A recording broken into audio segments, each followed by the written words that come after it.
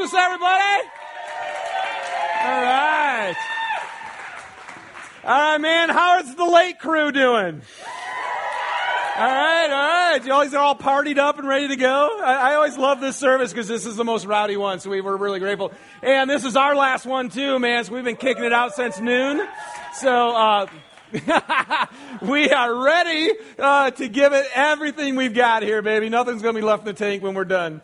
So we are just so glad that you have joined us tonight. And especially if you've come as a guest, if you're here with family or friends, thanks so much for being with us. It really is our honor to have you. And our goal for tonight is to kind of take you on a transcendent journey. If you've seen our promotional material, we're looking at Christmas as a transcendent adventure. And a kind of a funky word, but literally what it means is it's outside the material universe, and so it's not limited by it. And I don't know about you, but I've never actually thought about the reality, and this is actually true, that Christmas actually starts in heaven. I think most of the time we think about the baby Jesus being born, but the reality is it starts in heaven. And that's what we want to start our service off with. So if you could just take a minute and think about heaven. What's heaven look like for you? What's it like? Because I know for me, when I think about heaven, man, I'm thinking perfection. I'm thinking glory. I know it's where God resides. And I also know this. It's where the first time where we see Jesus. And because Jesus really is the eternal, always has been, always will be God. And so if we're going to look at him and his birth, we got to take a look at him in heaven before he actually came down to earth. And so that's what we're going to do. And right now, all over the world, one of the things that happens in the Christian church is, man, Christmas and Easter, those are our two, we call us Creasters, kind of a thing. But when Christmas happens, man, we rise up and it brings our worship to God. It takes it kind of to another level. And that's also what happens in heaven. And before we go into the actual birth of Christ, I want to just read something real quick for you that shows us kind of a little bit what it's like up in heaven all the time. It's found in Revelation chapter 4. John was kind of given a peek into heaven. It says, day and night, these living creatures, they never stop saying, holy, holy, holy is the Lord God Almighty, who was and is to come. And whenever the living creatures give glory and honor and thanks to him, who sits on the throne and who lives forever and ever, 24 elders fall down before him who sits on the throne, and they worship him who lives forever and ever. And they lay their crowns before the throne, and they say, you are worthy, our Lord and our God, to receive glory and honor and power, for you created all things, and by your will they were created, and they have been created. Yeah, so Christmas in heaven, where Jesus, where he was before the actual birth ever took place, was a place of awesome celebration and exaltation and worship of who he was. So that's how we're going to start our service tonight. We're going to kind of just peel back heaven and take a look in at how these words might be sung. Now, here's the deal. The other thing I know happens in heaven is I know you give it, everything in heaven is you give God everything you've got, man. You give all of yourself to him. And I just want to say, this guy's right up here, you have no idea how many hours and days and weeks they have literally put in just to do this service for you, but not really just for you, out of their worship to God. So as they do this, to me, it's a taste of heaven, of giving God all our glory. So here you go. Let's look at heaven. It's going to sound a little bit like K2 style, though. So you guys ready? Put your seatbelt on. All right, here we go.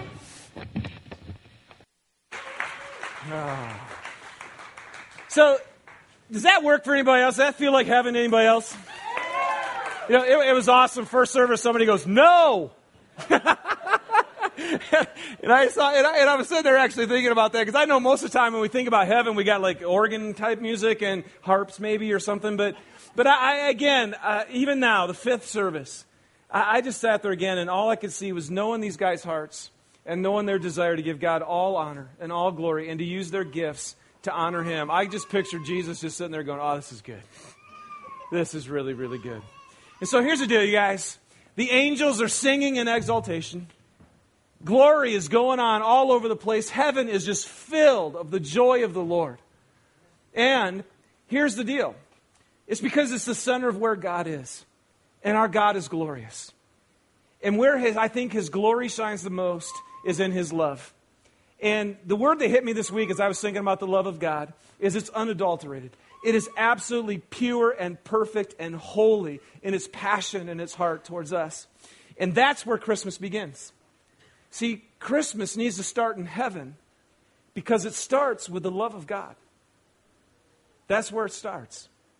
If Christmas has a once upon a time, or I guess it'd be once beyond time, it starts in heaven with the heart of God. And what happens is, I think God, sitting in heaven, took a look down at the earth. And he just said, you know what? It's not acceptable what's going on down there. There's way too much pain. There's way too much struggle. There's way too much emptiness. Too much conflict. There's too much just separation from me. I love the world. And the world needs to know that. And that's why I think with the classic Christian verse of John 3:16, for God so loved the world. So he had a plan, you know. And so when I think about heaven, I was thinking about, well, what was going on up in heaven right before Christmas morning, you know? What was happening? And it's kind of weird, but all month long, all I could picture of was Braveheart. Any Braveheart fans in here? Okay, so bear with me here, but this is the picture I had of maybe what was going on before Christmas. It's the scene where all these guys are gathered together, all these warriors, and I think it's like in a big pub or something, and they're just packed in there. And you can see on their faces that many of them are really scared. They're nervous because they're trying to figure out if they're really going to go into battle or not. All the nobles are sitting around the table, and they're sharing their wisdom back and forth of why they should and why they shouldn't. And then I have this, like, I don't know why, but I have this crazy, it's just stuck in my brain picture. Remember Robert the Bruce? You know? And he's sitting there, and he's sitting by the side in his furry coat, and he's grim because he doesn't know what to do either. And it's all this wonderment of what's going to happen. And then all of a sudden, William Wallace walks in, and everything changes. Why? You know why? Because William Wallace had a passion. And William Wallace was absolutely determined. And he had a will, and nobody was going to thwart that will. And next thing you know, he casts a vision, and he gathers all these guys around him. And before you know it, they're willing to jump in with him. He goes, I'm going in. And they're going in. And we may lose our lives, and we don't care. And you know why? Remember why? He says, because we're going to fight for what? Freedom. Yeah, it's more like, freedom! You remember that? Sorry. But I mean, he was willing to risk his life and to risk the lives of all those men for one thing, and that was for freedom. This is how Christmas fits into me. You know what I think was going on in heaven? In heaven, we have a God who has a will. And he's determined. And being sovereign, as he is, who can do whatever he wants, he says, you know what? We're going down. I have a plan, and I've had it since eternity. And my plan is Christmas. So Jesus, you're the man. And what I love about it is, here's Jesus, as Philippians 2 tells us, who being in the very nature God. How did he respond to this? And I love it if it's in Hebrews chapter 10, verse 5. And it says, therefore, when Christ came into the world, and said, in other words, therefore, when there was Christmas, he said this, sacrifice and offering you did not desire, but a body you prepared for me. With burnt offerings and sin offerings you were not pleased. And then I said, here I am. It is written about me in the scroll. I have come to do your will, oh God. Guys, this is where Christmas starts. It starts in the heart of God, who looked at a world who was in need. It starts in the heart of God, who looked at people just like you and said, I'm coming down to rescue and to redeem and to restore this world. And so all of a sudden, the one who created the world was going to enter his creation. It's crazy. To leave heaven and to come down and to find himself in the womb of a woman is Christmas. And that's where we're going to begin. It all happened in a moment. And as moments go, this one appeared just like all others.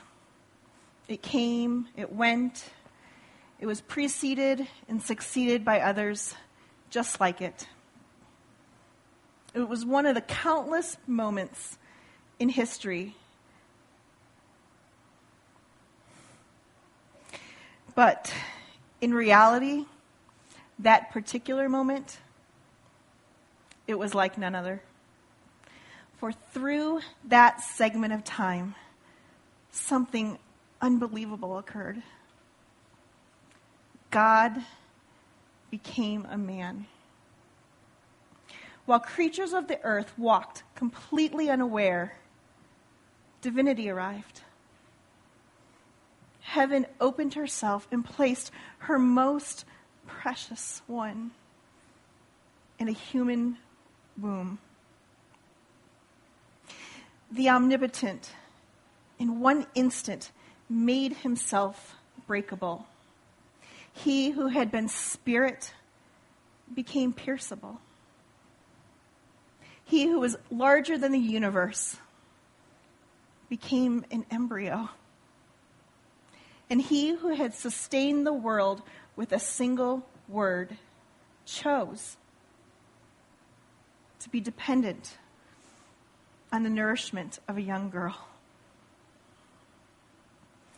God as a fetus, holiness sleeping in a womb, the creator of life being created. God was given eyebrows and elbows, 2 kidneys and a spleen. He pushed against the walls and floated around in the amniotic fluid of his mother. God had come near. Yet he didn't come as a flash of light or as an unapproachable conqueror, but as one whose first cries were heard by a peasant girl and a lowly carpenter. The hands that first held him were unmanicured, calloused, dirty. No ivory, no silk, no hype, no party. Were it not for the shepherds, there would have been no reception. And had it not been for a group of stargazers, no gifts. Heaven watched as Mary changed God's diaper. The universe watched as the Almighty learned to walk. He played in the streets with other children. And had the synagogue leader of Nazareth known who had been listening to his sermons?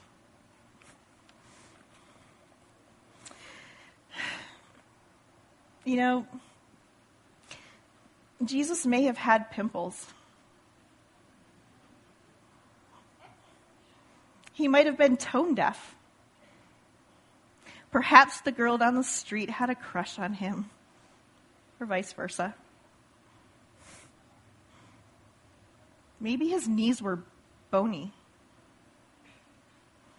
But one thing is certain. He was, while completely divine, completely human. For 33 years, he would feel everything that you and I have ever felt. He felt weak. He grew weary. He was afraid of failure. He was susceptible to wooing women. He got colds. He burped. And he had body odor.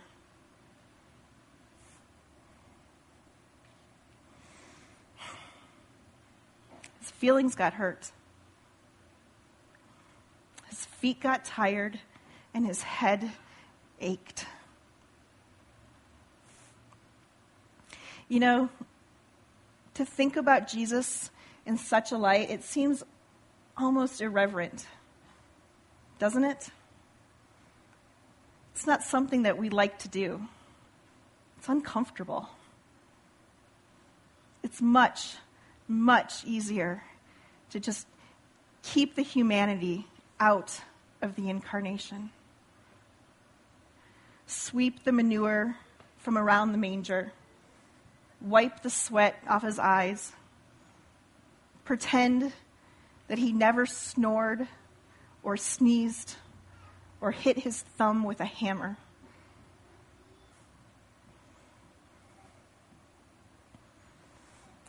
He's easier to stomach that way. There's something about keeping him divine that keeps him distant, packaged, predictable.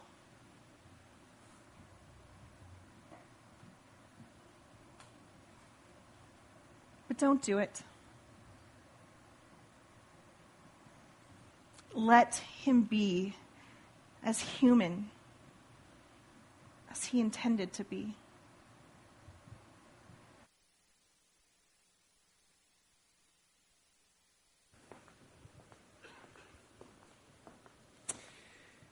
I think this is part of the adventure of God, the adventure of Jesus Christ, that we need to really look at when we look at Christmas.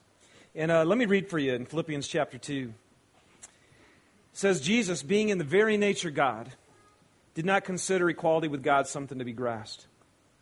But he made himself nothing, taking the very nature of a servant, being made in human likeness.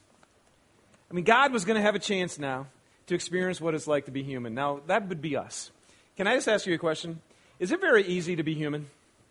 I'm telling you, man, being human is really tough. We've got all the relational conflicts trying to deal with each other. We have our own inner conflicts with all the emotions that go up and down and carry us all over the place. We have our wacky thoughts that we've got. We've got our physical things that we have to deal with. We just have our limitations and weaknesses. I mean, humanity, being a human can be really tough. And one of the things I love about Christmas is Jesus saying, okay, I want to taste that. In fact, really, if you think about being human, sometimes it can just be downright embarrassing, can't it? To be human. I mean, how many times have sat around with a group of people and somebody say, hey, let's share our most embarrassing moments. Don't you love that? And it's usually some guy who doesn't have a really good one and he just wants to hear all yours, you know? And but I was just seriously, if you think about it, being a human being at times can be humiliating. And I was with some people recently, and they were telling me a story about a friend of theirs. And you always have to say, too, when somebody tells a story about a friend, you know, is it really the friend? Yeah, but anyway. But they were telling me a story about a friend of theirs, and a gal who was in like a department store, some sort of like a Walmart or a Target or something of that nature. And she had her cart, and she was going along, and then all of a sudden, just out of the blue, like in a smack, her stomach, she just felt this horrible gurgle in her stomach, and she just started feeling awful. And she said, oh, my goodness, I've got to go to the bathroom like now. And the bathroom was all the way in the back on the opposite side of the store. So she took her cart and she's just making a beeline for that bathroom as fast as she could, and she didn't make it. And all of a sudden, in an instant, she had diarrhea, and it just came, and she had a skirt on, and it just flowed right down her legs onto the floor. She's busts into the bathroom, gets inside the stall, and sits there and just hides. Can you feel the pain? Can you guys feel it? Okay. While she's sitting there in the stall, another woman comes in and she goes, I can't believe I just slipped in somebody's stuff and she had fallen in it. And she was just like, oh my goodness, hiding in this stall. Now, isn't this a great Christmas story? You guys are just going, where am I at the wrong church? What did I just do here? And, and I even asked my wife, Susie, can I share this story? And but you guys, it is the perfect Christmas story. And here's why. Because what do we do with Christmas? We all dress up. I mean, somebody was teasing me, when you got to give those pants back. You know, you borrowed those from somebody, you know. I mean, it's like, but here's the deal. We all put on our face, and when we think about God and when we think about church, we think we got to make ourselves look all pretty, and we got to put our masks on, and our marriage is great, and our kids are wonderful, even though we screamed and fought all the way here, and we cover everything up. And Jesus was just saying, you know what Christmas is for? Christmas is for you and I to remember, you know what? It's tough being human. And sometimes it's downright humiliating. You all have your humiliating story. You have your stuff that you don't want anybody else to know that's about you. We all have it. I'm telling you, that thing right there, that manger, is a big part of what God wanted us to understand about Him. You guys know what a manger is, right? It's a feeding trough for cattle. I mean, when God came into the world, He said, hey, you know what? I'm not going to go to the glorious places, man. I'm going to lay myself right in a feeding trough. That's where I want to start. Because I want to get into your world. And I want you to know, I want to struggle just like you do. I want to experience what it is to be human. And you guys, one of the most encouraging things for us is in Hebrews chapter 4. It says this. It says, for we don't have a high priest who's unable to sympathize with us about our weaknesses. We have one who's been tempted in every way just as we are, yet he's without sin. So let us then approach the throne of grace with confidence so that we can receive mercy and find grace to help us. Help us in our time of need. And I'm telling you, if you're a human being, you have found yourself needing help. And I think partly, you guys, what Christmas was for, part of the adventure for Jesus was to say, I'm going to take on your flesh so that I know what you go through so that I can help you. Now here, let me ask you one more question. As a human being, is it not hard to follow God? I mean, if there's anybody in here it's not hard for you, please share the secret. I know for me, my flesh wants to do nothing but follow God. That's what sinful nature is. It's just bent away from Him. And it's tough. And I think this is the ultimate reason that Jesus wanted to take on our flesh. Because He said, you know what? Because I can tell you this. If Jesus could stand here, He'd say, I know now. Because it's hard to follow when you have opposition every day. And that's what Jesus had. He knows what it is to be opposed. He knows what it is to be rejected. He knows what it is to be betrayed. He knows what it is in His darkest moment to have His closest friends abandon Him. I mean, He knows. All the relational stuff you've gone through, man, He knows. But He knows how to keep going. And I think He knows how to help you with that. And then, and even more importantly, Jesus experienced, as the scripture I read just said, every temptation. And I'm telling you, you and I, do you not experience temptation to not follow God? And Jesus experienced immediately the temptation to not follow His Father. And I like how Eugene Peterson put it. He said, we don't have a priest who's out of touch with our reality. He's been through weakness and testing. He's experienced it all but the sin. And there's the key. He walked in our flesh. He was tempted to not follow His Father, but He always did. And so then it goes on. So let's walk right up to Him and get what He is so ready to give. Take the mercy and accept the help. If you need help to follow God, we have a high priest who's been down here who says, I know how hard it is, but I did it. And I can help you do it too. And you guys, you need to remember, that's partly what Christmas was for. Jesus coming into the flesh so He could experience what you experience, so He could help you be victorious in it. That's good news. Now here's what's so cool about Jesus too. It didn't end there. The adventure wasn't just to become human, but it was also to become the lowest human. It was to become the lowest being that He could, the servant of all. And that's part of the glory that we find in Christmas as well. So let's take a look at this. So let me read this again. Jesus, being in the very nature God, didn't consider equality with God something to be grasped, but He made Himself nothing, taking the very nature of a servant. So this was part of Jesus' adventure. This is part of what Christmas is about. And I would say for me, it's been one of the parts that never ceases to amaze me. The fact that the God of the universe, the God who is the greatest being in all the world, says, can I just tell you something? I'm actually a servant. I mean, and Jesus said it in Mark chapter 10, verse 45. He says, even the Son of Man did not come to be served, but to serve. So the Son of Man came, Christmas. The reason Christmas it wasn't so I could get served, it was so I could serve you and to give my life as a ransom for many. And I just got to tell you, see, when I kind of image God in my mind, I think about Him, usually, well, no, all the time, God's on the throne, right? and I'm like on my knees before Him, rightfully so. That should be my position to God. But I got a question for you. Do you ever picture God at your feet? And when you picture God and you think about Him, do you ever see Him at your feet? My guess would be you probably don't. You're probably like me. You picture God up there. He's big and He's grand. But I'm telling you, somehow I think through Christmas, if you never get the picture of God at your feet, then you don't ever get God. He came to be a servant. In fact, this basin back here is kind of an image of that. One of the things that was interesting about Jesus is the first time he actually showed off his divinity. First time he did a miraculous sign. He was at a wedding, and they ran out of wine. And so the guys came out, and they said, what are we going to do? And then they said, this Jesus, I think you're special. Can you help us out? And Jesus does. What he does, he takes water and he turns it into wine. Now, that's pretty cool. But I got to tell you, it's very interesting to me that the first time that Jesus does something miraculous to show his divinity, because he did he may heal people, he cast demons out of it, he rose people from the dead, right? He did amazing stuff. That one of his first things he did was just an act of service. He just turned water into wine, which is cool. But it's just an act of service. And I think that was trying to tell us something. I mean, when he was around, there were thousands of people who would be around him. And all the time, his disciples were trying to protect him and kind of get rid of him, But Jesus was the one who would always say, no, I want to touch this person. I want to talk to this person. I want to love these people.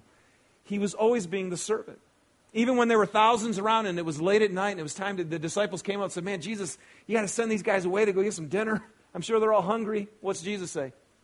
Let's feed them. Let's feed them. And this is what he was about. And then right at the end of his life, right at the end, the Last Supper, there's a towel on that basin too, because you guys, if you're in church, you remember the story. But what he did is he in that culture, everybody walked everywhere, right? They didn't have our cars like we do. They walked around. They had sandals. It was a desert culture. So your feet would just get grimy and gross. That would be really gross. And so when you get to a guest house for dinner, whoever was the lowest on the totem pole would take the water, jar and go around and wash everybody's feet, Ugh. We do washing ceremonies and our feet are all clean. Theirs were not. But see, that makes sense in our human culture because that's how we work, right? If you're the lowest person, then you're the one who serves everybody else. You don't try to get promotions so you can serve. That's like crazy. But for Jesus, he goes, no, you guys don't understand God. You do not know my nature. So what does Jesus do? He walks over as the guest of honor, as the one who's the highest. And he grabs a basin of water and the towel and he washes his disciples' feet. Even the one who was going to betray him, which always amazes me. You guys, what was he trying to do? See, I think by being born into a manger, to a peasant couple, by the way he lived his life, he wanted us to understand something about the nature of God. Christmas was a chance for Jesus to be in the flesh to show us what God is like. And he wants you to know today, I love you. And I actually came so I could serve you. And if you don't know God as one who serves you, how cool is that? You have a whole other realm of possibility to understand the nature of God. Now, here's what he said, though. He said, I didn't come to be served, but to serve. And then he said, and to give my life as a ransom for many. So we're going to move to our third part of what the adventure for Christ. Part of his adventure was to be human. Part of his adventure was to be a servant. But then ultimately, to really understand Christmas and to celebrate it at its core, you have to understand that when God came into the world in human flesh, he did it to be the Savior of the world. And that was the ultimate adventure for Christ. And let's take a look at that now.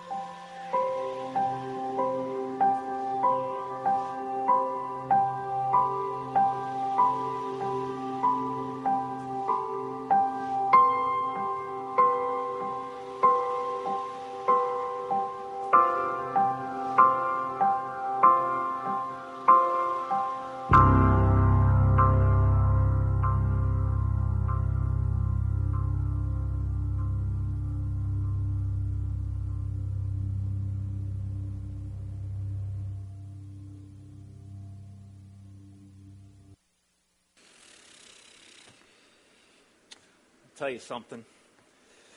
I can't believe I let you drag me to one of these places again. Oh. It looks like all these paintings were painted by some 6-year-old on heavy drugs. Come on. You were the one who said you wanted to spend time together. And I don't know. I think you might like this. Don't think I didn't see you drooling over those nude paintings. Well, I'm not dead. I just don't get all this abstract stuff. I mean, this one right here, Marcy. What is that even supposed to be? Oh, that one? That one's called Savior. Savior. More like save me from myself. I should have went to the game. Seriously. Honey, this is an important piece of history here. Would it kill you to try to understand it? Okay, fine. Explain it to me. Okay. So I know that a little bit of this is really out there, okay? I know that. But it's not that hard to understand. So just take a look at it and tell me what you see. I see a man. Any more? I mean, what is so savior about a man? John, this isn't just a man. This is a man worth painting. I mean, maybe this is the artist's way of expressing his need for a savior. I mean, can't you connect with that? You mean me personally? Yes, you. Wait a sec. Are you saying that I need a savior? Well, I don't know. I mean, don't you ever have those times where you feel like you need to be saved? From what? Hey, Marcy, we've been through this. We're doing well financially. We have a huge house. We have nice cars. We've got great kids. I know. You told me. But is that it? I mean, really? Is that all there is? What about the bigger picture? I mean, bigger than our family, bigger than your job. What about the deeper issues we deal with? Yeah, you know what? I've thought about it. Maybe that's what this is all about.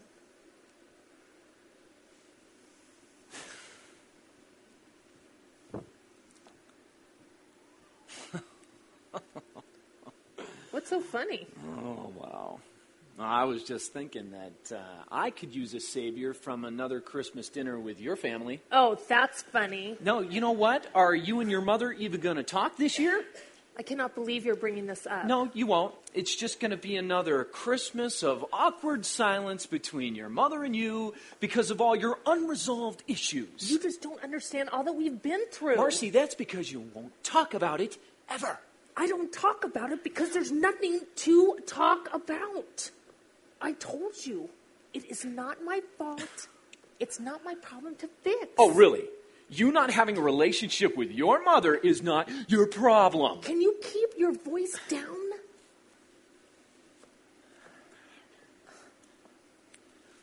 Look, Marcy, it's still broken. And neither one of you is even willing to fix it or try. So what? So what are you telling me? That now I need a savior to fix my problems? Is that what you're telling me? Oh, thanks for the insight, honey. That's great. I don't know, Marcy. I don't know.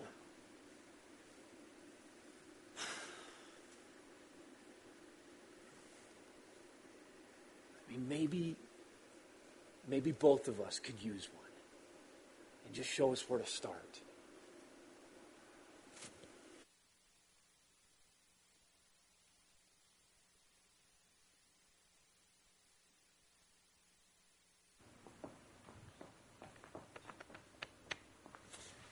So anybody in here ever need some saving? If you're human, you do. And we all got our own issues. We're all different than everybody else, and what my issue is, your issue isn't, but we all got them. Sometimes we need to be saved from some relational stuff and just some conflicts that we can't get resolved. And just being able to get rescued would be great. Sometimes it's our own inner conflict. that we need some help with, just our own emotions that just go up and down and control us. Our minds go wacky. I mean, we've got so many limitations and so many things that we struggle with. And what's so interesting is when I think about Jesus, again, Christmas starting in heaven was the love of God looking into a very broken world and saying, I'm coming down in there. Not to condemn it, but to save it, to rescue it. And the word also that in the scripture that's used a lot is redeem, which means literally to buy it back, to take something that was lost and to buy it back and to get it to its rightful owner so it can be restored to its rightful place. And I think that's what Jesus really came to do. And that's ultimately what Christmas was for.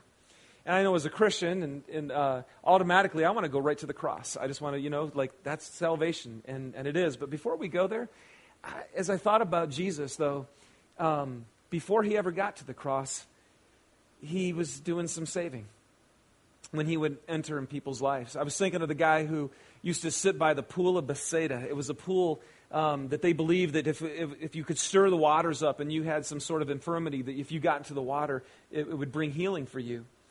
And Jesus walked by that pool one day and saw this guy sitting there, and the guy he could tell he wanted some help. And so Jesus said, hey, would you like some help? And the guy said, yeah. He goes, I'm paralyzed, I'm an invalid, and so every time they stir the waters, I can't get into the water quick enough. And so Jesus said, and by the way, this guy had been like that for 38 years. 38 years. And Jesus said, do you want some help? And the guy says, yeah, I do. And he said, then get up, take your mat and you walk, and it happened. And he restored this guy's life. There was a woman who was bleeding for 12 years. Bleeding for 12 years. And I know in 2009, I often get really frustrated. Our medical community is so amazing to me that when an illness or something can't get diagnosed, and I have some friends like that, it can't get diagnosed. That's just so frustrating to me. Can you imagine what the medical community was like 2,000 years ago? And you would have had to have been bleeding for 12 years. Jesus walked by, she reached out, touched his cloak, and it says that Jesus felt his power release. And he said, who touched me? And the woman touched him, and the verse says, and she felt in her body that she was free from her suffering. See, this is what Jesus wants to do. Name Mary Magdalene mean anything to you? Mary Magdalene was one of the women who was actually at the cross with Jesus. One of the few people, everybody else abandoned him. She was there with a couple other women standing there at the cross. You know why she was there? Because back in Luke chapter 8, it says that she was actually possessed by some demons, and Jesus freed her from that. 7 of them, actually. We have no idea how they were manifested, whether it was physical or emotional or intellectual. We don't know how. But for somehow, demonic oppression was holding her down, and Jesus released her from that, set her free. You got the woman who was caught in adultery.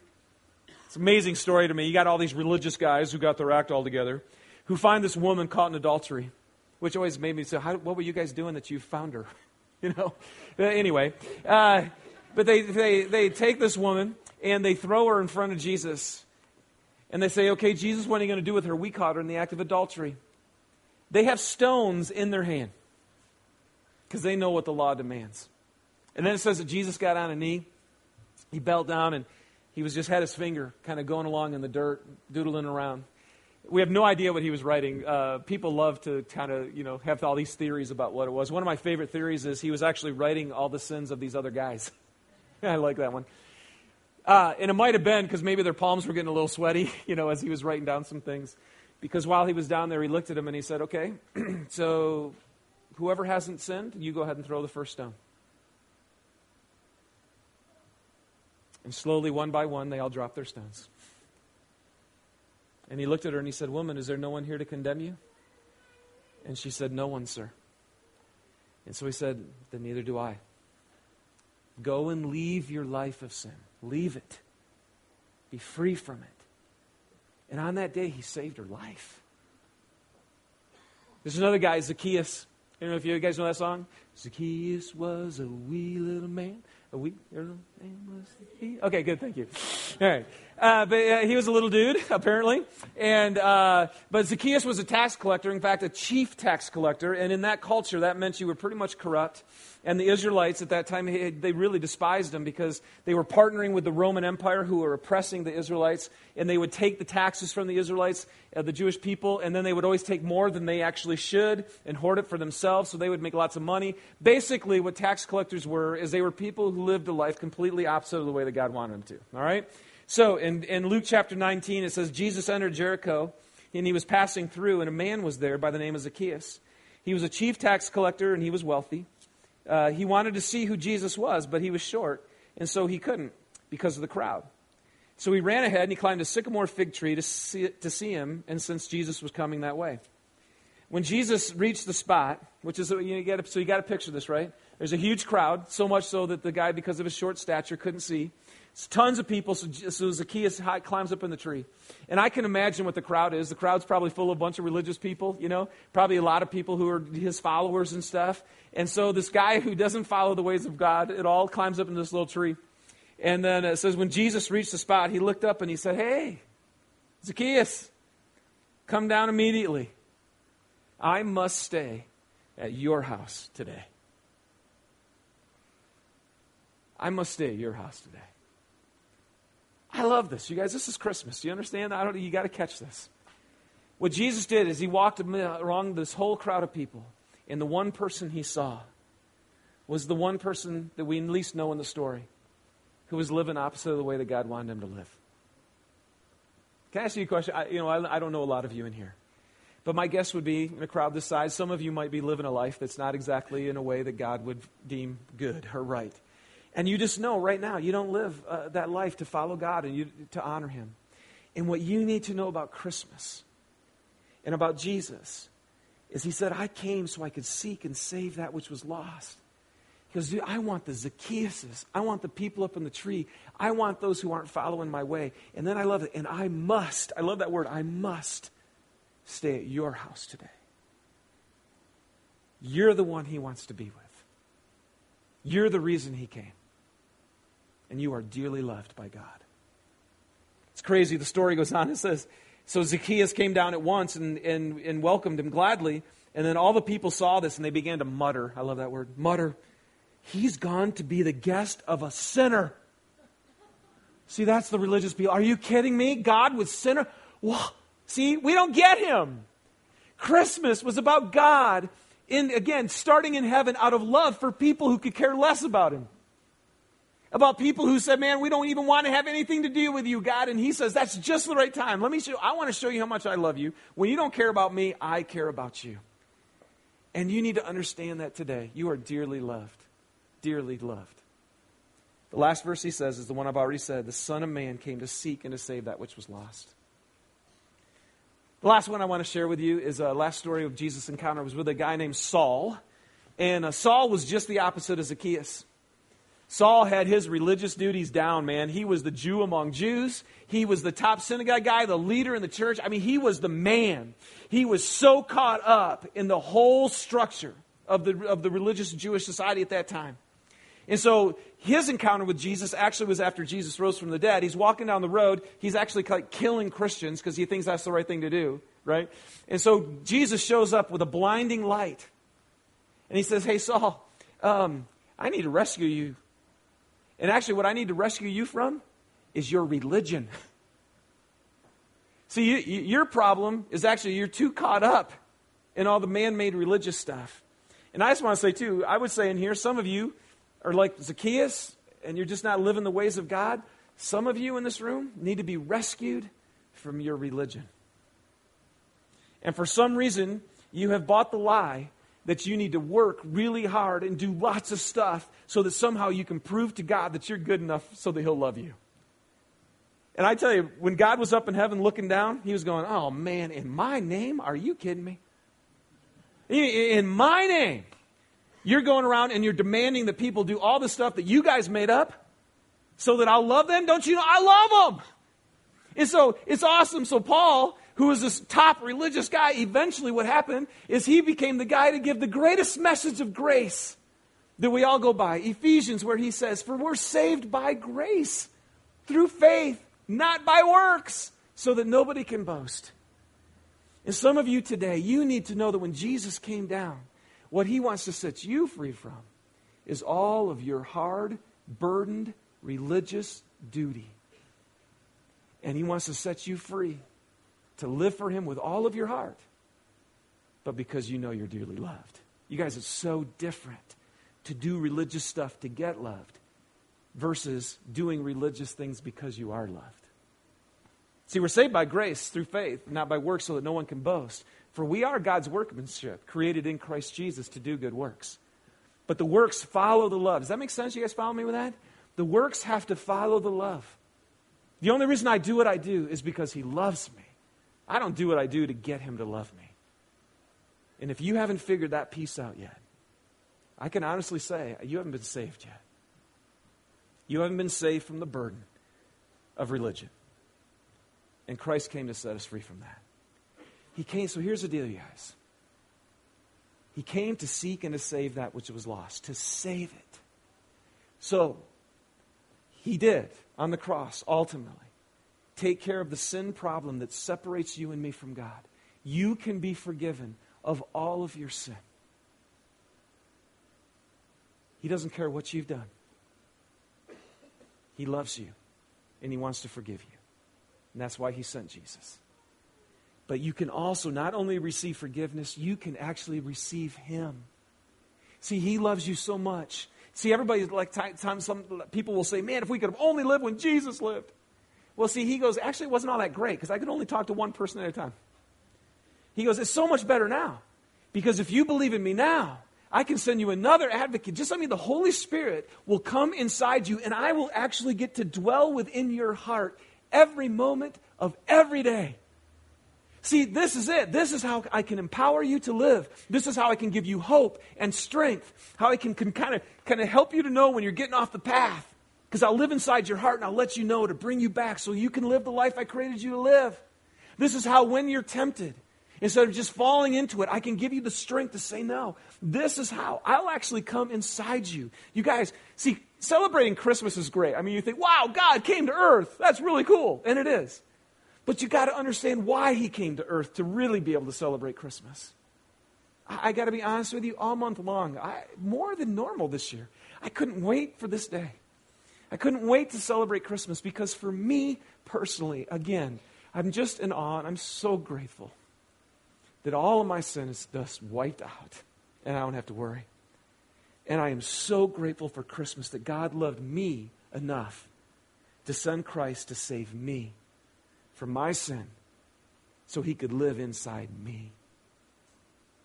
And on this day, more than anything else, I think you need to know, and God wants you to know through the celebration of Christmas, that Jesus came on an adventure to take on your flesh so He could help you get the help that He wants to give you. He wanted you to know that He came to serve you. He loves you that much. And He wants you to know today, I've come to save you, to restore you, so I could be with you every moment of every day. Oh, the love of God. See, that's what Christmas is for me. Christmas for me is God really did love the world so much that He gave His one and only Son.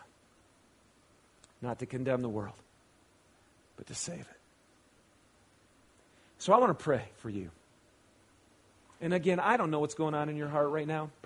Probably nothing. We've sure been praying that something would happen. If something is going on, can I tell you this?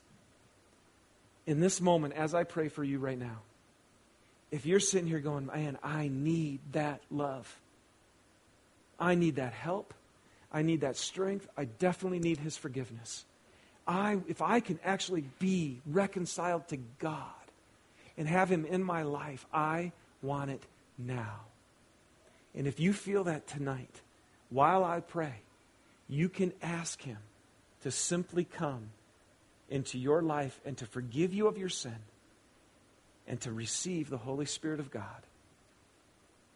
And I'm telling you, if you will never be the same again. And you will go on an adventure that is absolutely real, and it is transcendent. See, I think Jesus went on the transcendent adventure, the one that's beyond this world, so that you and I could go on it too. so that our experience in this world could actually be out of this world because of God living inside of our heart.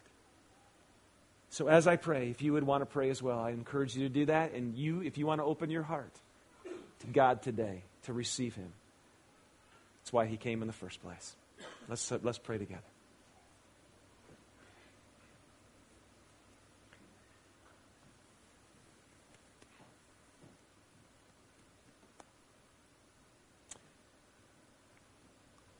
Father, I just want to start off, so many things in my heart, but I think I just wanted to first off just say thank you so much for loving the world,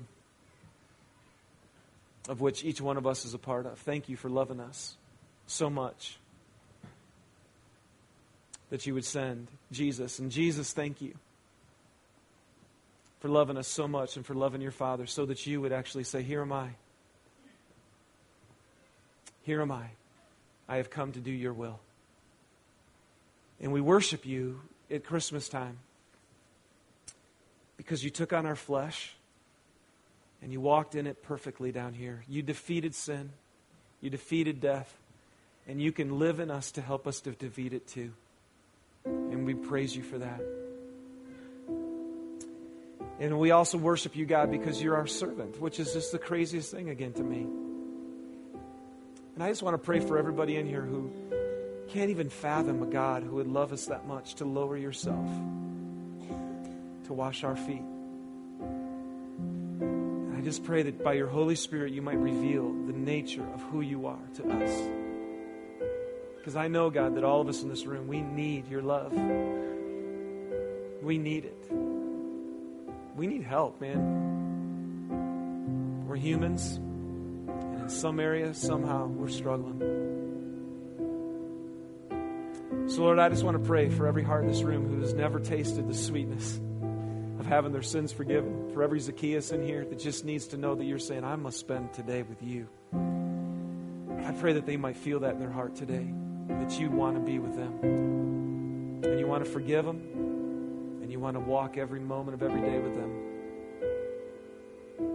And I pray if they would receive you right now into their heart, that you would immediately touch them deeply and fill them with your Holy Spirit so they will know, man, I just met God.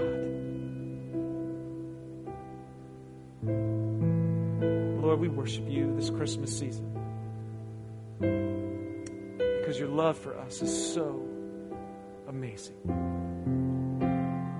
And I do pray that we would understand it, believe in it, trust in it, and walk in it every day of our life. So we could honor you. So we could have so much love in our heart that we could love each other. I pray that this Christmas season would be a royal celebration of the freedom, the restoration, and the salvation that's in Jesus Christ. And as we close now, God, as we sit with you now, we pray for this love to be real in our hearts. In Jesus' name, amen.